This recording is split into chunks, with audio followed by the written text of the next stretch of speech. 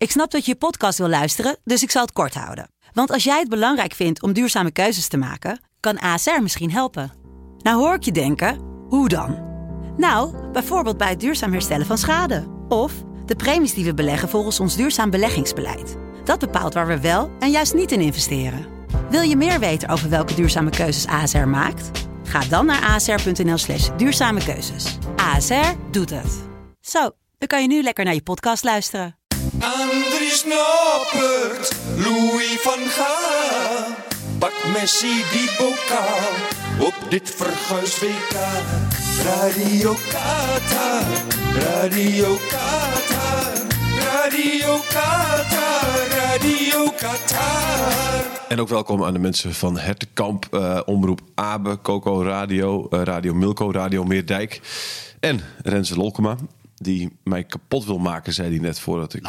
Nee. Ik wou gewoon even netjes aan je vragen. Hoe was je Jeu de Boel weekend, Thijs?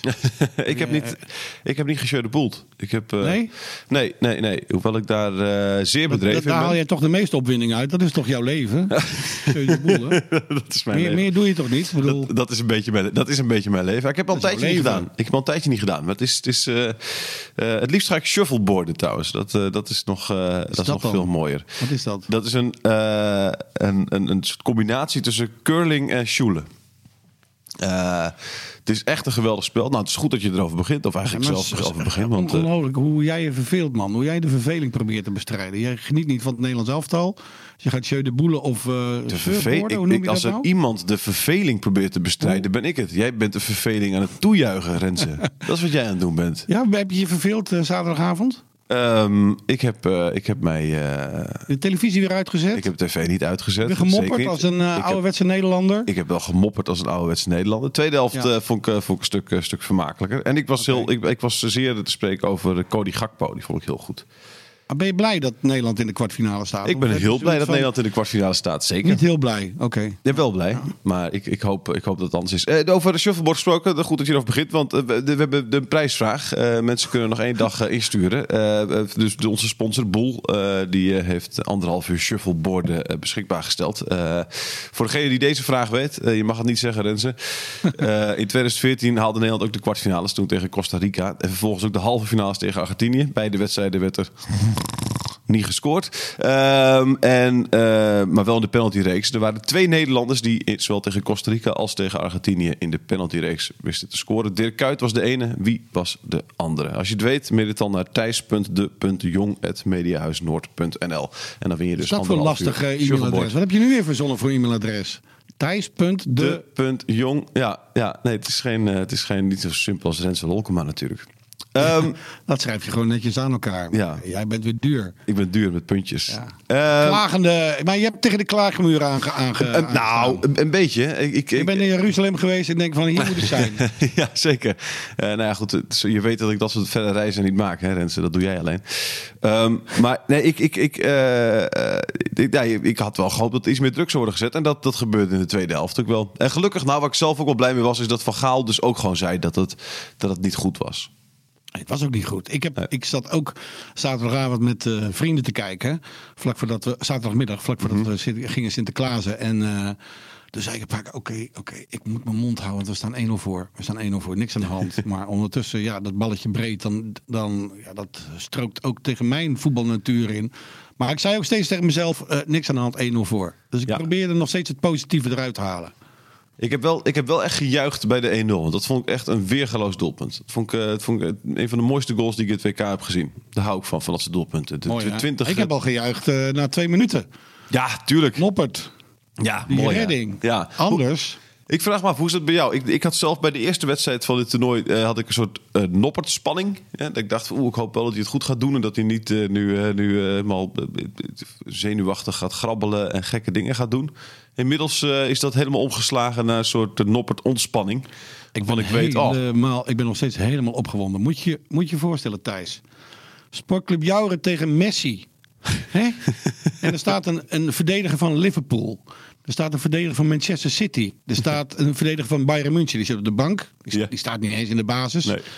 Er staat een verdediger van Inter Milaan. Zit gewoon op de bank. Die andere verdediger die naast die verdediger van City en die verdediger van Liverpool staat, die speelt bij Ajax. Ja. En die vertrouwen op gewoon de keeper van Heerenveen. Dat is toch... wie had dat gedacht? Nou, als je trouwens... En Andries is de grote veermaker geworden. Hè? Ja, als je echt vertrouwt op de keeper van Heerenveen, stel je natuurlijk geen 5 verdedigers op. Maar laten we dat niet weer gaan doen. Maar ik vind het... Messi tegen Noppert, ja. Het is toch ongelooflijk. Messi tegen Noppert, wie had dat gedacht, man? Dat is toch alleen al... Dat zinnetje is toch al... Daar raak ik helemaal van ontroerd. Ja. Wij uit Jouren gaan tegen Messi voetballen. Ja. Als wij een partijtje spelen gewoon als jongens onder elkaar, dan wil de een Messi zijn en de ander wil Ronaldo. En nou mag je gewoon tegen hem voetballen. Ja. Dat is toch... Hè? Ja. Deze Tower van de Jouwen speelt gewoon tegen Messi. Ja. Tegen Messi. Nou. Heb jij Messi-angst? Nee. Nee? Ik vind... Messi is natuurlijk fantastisch. Maar ik denk toch dat hij beduidend minder is dan 4 jaar geleden naar 8 jaar geleden. Ja. Dat zie je toch wel op dit WK. Ik gun het hem. Hè. Als we eruit vliegen vrijdagavond, dan hoop ik echt dat Messi wereldkampioen wordt. Want dat past in zijn verhaal. The Last Dance. Ja. Of Lionel Messi. Tuurlijk, hij verdient een wereldtitel. Maar ja, ik vind dat hij nog 4 jaar moet wachten. Dan gaat hij nog maar 4 jaar door. Want ik hoop dat wij het nu worden. Maar ook al dat gegeven, Thijs. Dat Sportclub Jouren deel uitmaakt van de geschiedenis van Lionel Messi. Ja. Stel je voor dat Nederland wint van Argentinië. Dan wil ik die documentaire van Messi wel eens zien. Ik zou zeggen, dat wordt dan een Netflix-documentaire waarbij dan inderdaad The Last Dance. Hè, ik weet niet voor de mensen die het gezien hebben over Michael Jordan. Een geweldige documentaire over zijn laatste jaar bij de Chicago Bulls. Waarin hij de NBA-titel maar weer eens pakte. En ja, hoe mooi zou het... Kijk, dat eindigde natuurlijk met een titel. Maar hoe zou het zijn inderdaad als Messi daar zit en dan zuchtend zegt... Ik denk zelfs Thijs. Ja. Ik denk zelfs Thijs dat het salaris van Noppert een weekloon is voor Messi. Ik bedoel, het jaarloon van Noppert is een weekloon van Messi. Ik denk dat het nog. Want ik las zakgeld. Absoluut. Ik las ergens dat Noppert 15.000 per maand verdiende, geloof ik. Dus 15.000 per maand, dat komt dan neer op, wat is het, 180.000 per jaar. Hè? Dat is voor Messi is dat zeker, pakt hij dat wel in een week, ja. Ik denk dat hij dat zijn kinderen als zakgeld geeft. Denk ik. Als ze hebben, krijgen we nog zakgeld? Hier, 180.000 euro. Hup, klaar. Heb je het gras gemaaid? Ja. Of heb je tegen de tuinman gezegd dat hij het gras moet maaien? Ja, prima. Dan krijg je hier 180.000 euro. Ja. En als hij een keertje niet goed gepresteerd heeft op school, dan hou ik deze week 180.000 euro van je zakgeld in. Ja. Hou ik Noppert salaris in. Ja. Zou Noppert om te kopen zijn? Nee. Noppert, wat je hebt gezien... Nee joh, Noppert is zo eerlijk als maar kan. En die zegt alles. Die is gewoon recht voor zijn raap. En die laat zich ook niet gek maken door dit WK. Dat is ook zo mooi. Heb je gezien de beelden? Hij is een beetje de gangmaker geworden al in de selectie. Hè? Ja? Dat is echt fantastisch. Ja. Ik zag hem met een camera rondlopen op dat trainingsveld. Je ziet meteen na de wedstrijd Virgil van Dijk steeds op hem afkomen om hem te feliciteren. Hij ligt gewoon ontzettend goed in die groep. En dat komt ook gewoon omdat ze hem vertrouwen. Dat de kopman van Liverpool, een topper van Manchester City, dat hij gewoon de keeper van Heerenveen vertrouwen. Want als er gewoon een onzeker mannetje in de doel zou hebben gestaan, maar dat doet wat met de status in de groep. Snap je? Je moet presteren om ook goed in de groep te liggen. Want zo meedogenloos is natuurlijk ook een selectie. Ja. En ze vertrouwen hem. Na 3-4 wedstrijden... Laten we eerlijk zijn, hij heeft gedebuteerd voor Oranje op dit WK. Hè? Niemand kende hem. Nee. Virgil van Dijk kende hem niet. Nathan Ake kende hem niet. Niemand kende hem. Nee. Nou, dat is toch... En nu is hij al... hij is de grote gangmaker in de groep. Het is volgens mij elke dag Jouwste merken. Gewoon in Qatar. Ik weet niet of je weet wat Jouwste merken is. Ik weet wat Jouwste merken is, jazeker. Het zijn onze jaarfeesten. Ja, 4e donderdag van september, elk jaar. Ja. Nou, ik denk dat het nu elke dag de 4e donderdag van september is in Doha. De 4e Doha van september. Ja. Denk ik. Jouwste merk in Doha. Ja, nee, Jouwste merk in Doha. Echt. Ja. Geloof het echt. Ja, hè? Jij hebt wat ver van de wedstrijd tegen de VS. Het verbaasde mij eigenlijk dat het een stuk makkelijker ging dan ik had verwacht. We hebben zaterdagochtend nog een podcast opgenomen. Weet je nog, Thijs? Ja. Toen vroeg je nog aan onze telefoongast, ben je ook bang voor Amerika? Dat was jouw angst. Ja. Dat was jouw angst. En ik zei nog, joh, Amerika stelt echt niks voor. Ik bedoel, dat zijn blinde lopers. Het is een aardige elftal. De energie is fantastisch. Maar ja, dat was natuurlijk ook wel een beetje op naar die wedstrijd tegen Iran. Wat trouwens een geweldige clash was. Ja. Maar wij staan daar... tactisch is het Nederlands elftal zo sterk en ook zo saai. Dat geef ik zonder meer toe. Maar het resultaat is dit keer heilig. Ja. Want we moeten met z'n allen van dat trauma af dat we geen wereldkampioen kunnen worden.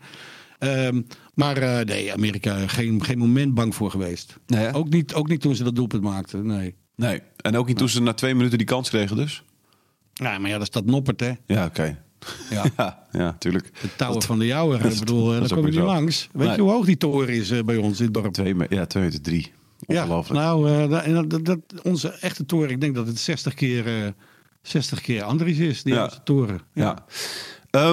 Dan hebben we straks dus op vrijdagavond om 8:00 de kwartfinale tegen Argentinië. Nu hebben we iemand uit Friesland die ook ooit een kwartfinale tegen Argentinië speelde. Ja. Waarin ook Messi en Angel Di Maria meespeelden. Dan weet jij natuurlijk wel wie ik bedoel. Tuurlijk, we moeten nodig een keertje Foppe bellen. Foppe. Het is tijd voor Foppe. Op de Olympische Spelen van 2008 was het dat Nederland zelf al tegen Argentinië speelde. En daar zaten dus onder andere Aguero, Messi, Di Maria, Riquelme. Dat soort spelers speelden allemaal mee. Heb je dat uitgezocht? Het werd 2-1. Di Maria en Messi scoorden. En Otman Bakal scoorde voor Nederland. Gerald Sibon was daar natuurlijk ook bij. Maar goed, toen heeft Nederland verloren. Dus misschien dat Foppe nu tips heeft hoe het moet. We gaan hem bellen. Ja, doe. Even bellen. Met een echte voetbalkenner. Hoi Foppe, met Thijs en met Renze Lolkema. Foppe, goedemorgen. Ja, goeiedag. Foppe, we hadden een vraag. 2008, Nederland-Argentinië. Ook met Messi en Di Maria en al die grootheden. De Olympische Spelen. Toen werd het 2-1 voor Argentinië. Wat moet Nederland anders doen nu dan jullie toen deden? Op het goede moment scoren. Ja. Dat was 1-0 voor Argentinië. Was volgens mij een goal van Messi. Dat kan ook Aguero zijn. Het was Messi inderdaad, ja. Het was Messi. Nou, en toen maakten we in de loop van de wedstrijd 1-1. Deed Bakal. En de tweede helft speelden we echt. De eerste helft waren we wat te tam. De tweede helft speelden we heel aardig. En op slag van het einde krijgt Drenthe een kans. Dat wil je niet weten. Alleen voor de keeper. En de keeper staat verkeerd. Ik kan hem er zo in tikken eigenlijk. En hij schiet hem 2 centimeter. Ik zie het nog voor me links. Dus, voor mij links. Dus links over het kruis. Toen was het dus 1-1. Het werd verlengen en in het laatste deel van de verlenging haalde Roy Berends, die was ingevallen. Die was echt buiten en die liep achter. Nou, ik weet niet meer wie het was, maakte ook niet uit. En die haalde hem in de 16 meter onderuit, penalty. En toen was het afgelopen. Toen maakte Di Maria. Was het een terechte uitslag, Foppe? Of had Nee. Wij hadden net zoveel kans op te winnen als zij. Eigenlijk gezien de kansen, de tweede helft meer.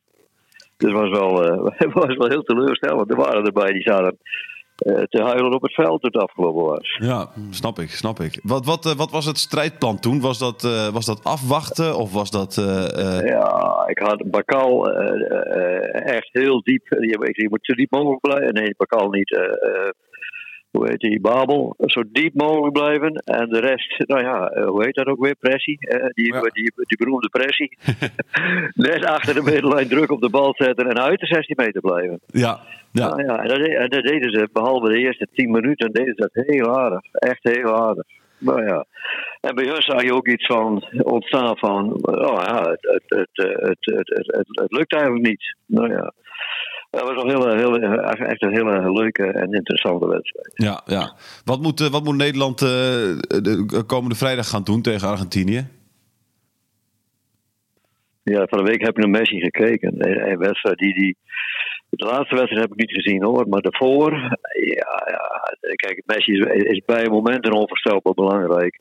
Maar als je ziet hoeveel die wandelt, dat wil je niet weten. En toevallig ben ik laatst bij Paris Saint-Germain tegen Marseille geweest op een zondagavond. Ja. Nou, dat was het eerste kwartier was dat Paris Saint-Germain zo fantastisch. Ik dacht van, nou, dus het ticket helemaal weg. Maar toen op een gegeven moment kreeg Marseille wat meer de bal. En die gingen de bal dus op plekken rondspelen waar dat Paris Saint-Germain heel weinig druk zette. Maar dat doen ze voorin. Dat is bij Argentinië ook wel een beetje zo. Nou ja, dan haal je het ritme weg. En toen werd Marseille net zo goed. Dus eigenlijk is dit een kwestie van niet echt afwachten, maar wel zorgen dat je de bal hebt en de bal een poosje houdt. Ja, een beetje in slaap sussen dan of zo. Ja, tempo eruit halen. Ja. Want hun momenten zitten altijd in. Ze krijgen de bal en ineens tik. Zo, bij wijze van spreken. Hè? Maar als ik het zo hoor, Foppe, vind je Messi ook niet meer zo goed als een jaar of 3, 4 geleden? Nee. Zijn explosiviteit is wat weg. Ja. En hij is toch wat minder in beeld, vind ik. Hij heeft zijn momenten. En die zijn dan wel heel briljant soms, ook niet altijd. En ik vind ook dat hij... zijn actie begint bijna altijd met heel kort passeren. Maar ze sluiten hem nou ook heel erg op. Dus staat hij bijna altijd op de tweede. Ja. Wat vind je van de ontwikkeling van het Nederlands elftal op het WK? Nou ja, de tweede helft nu was heel aardig, vond ik. Maar de eerste helft vond ik helemaal niks. Mm-hmm. En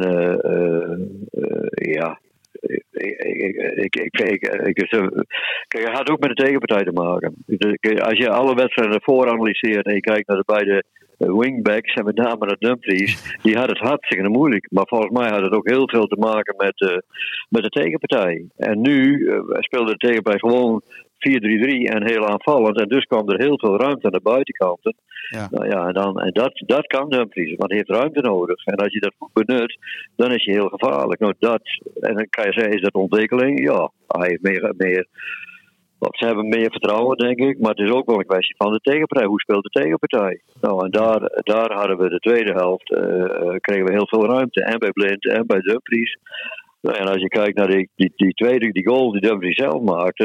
Ja, hij stond in de 16 meter. Al 5 minuten zo vrij als schot in Frankrijk. ja, dat is ook niet te moeilijk, hè?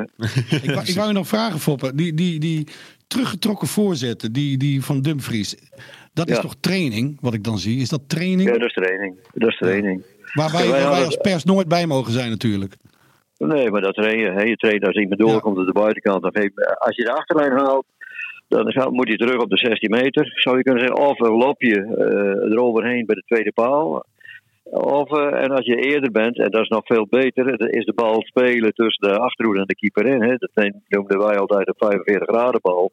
Als dat is en voor de keeper en voor de verdediger heel moeilijk. Want er komt altijd misverstanden. Wat is de ruimte van de keeper? Wat doet de verdediging?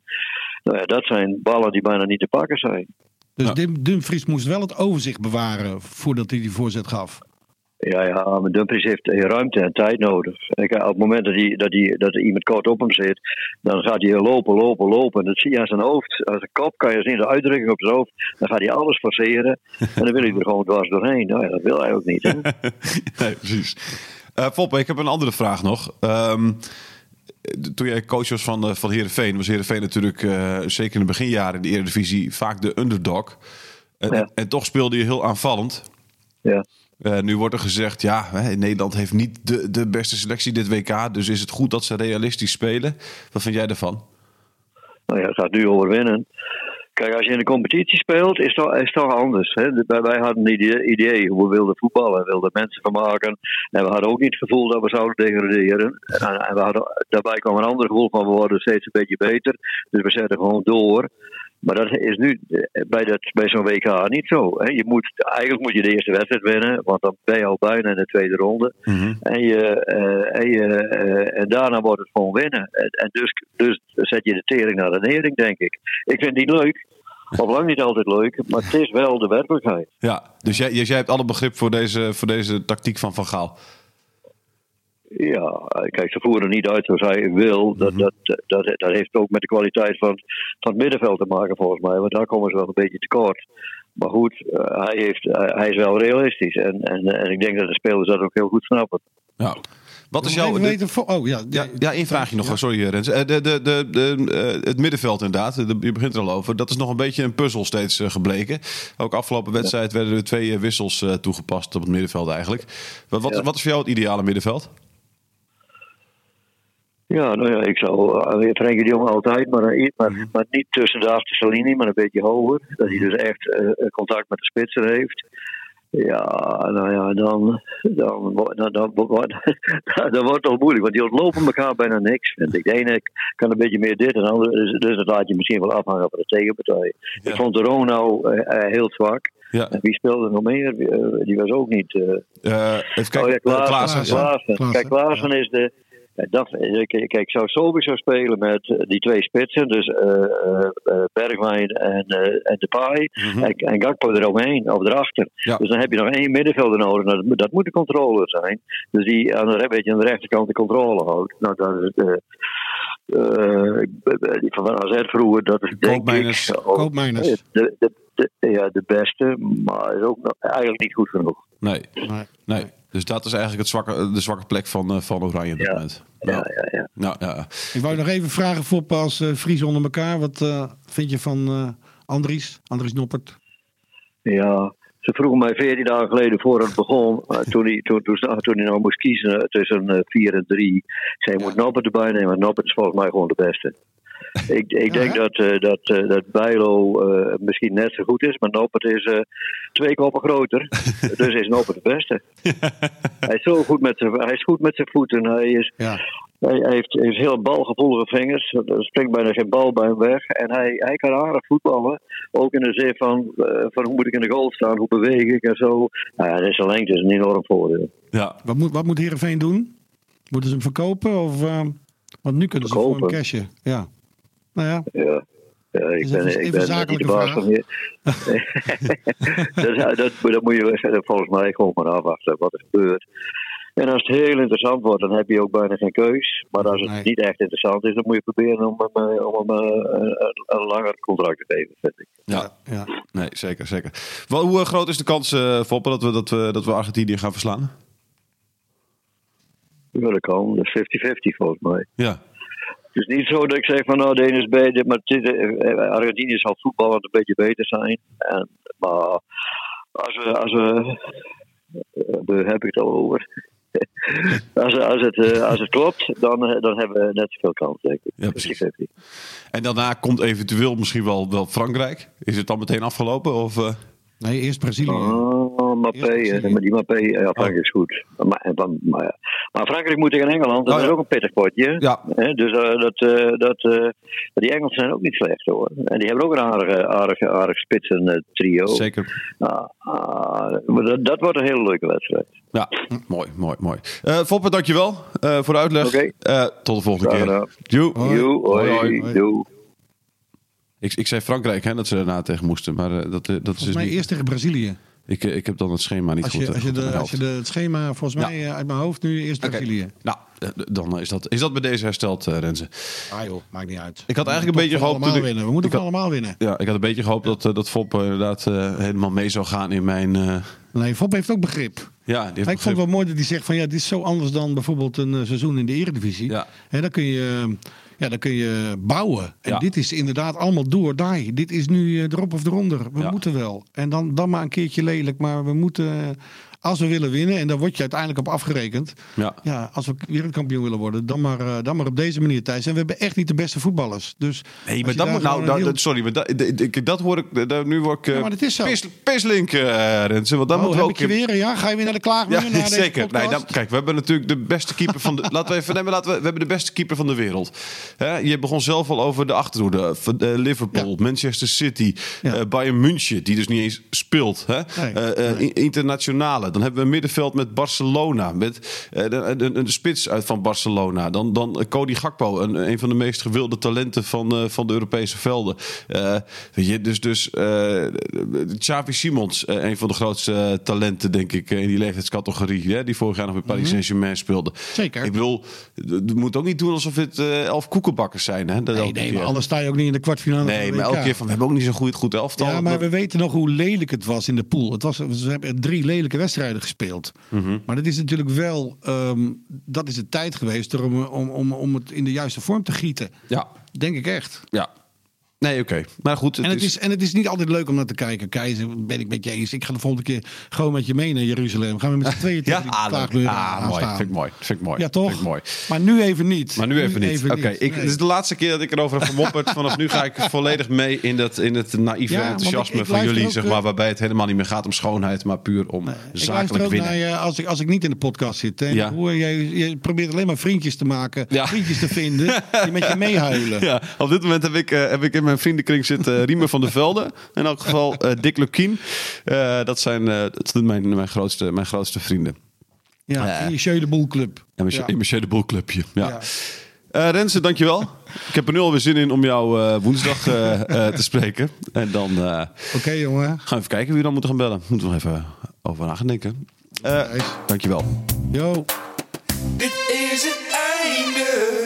We zijn nu klaar met deze podcast over het WK. Radio Qatar, Radio Qatar, Radio Qatar, Radio Qatar.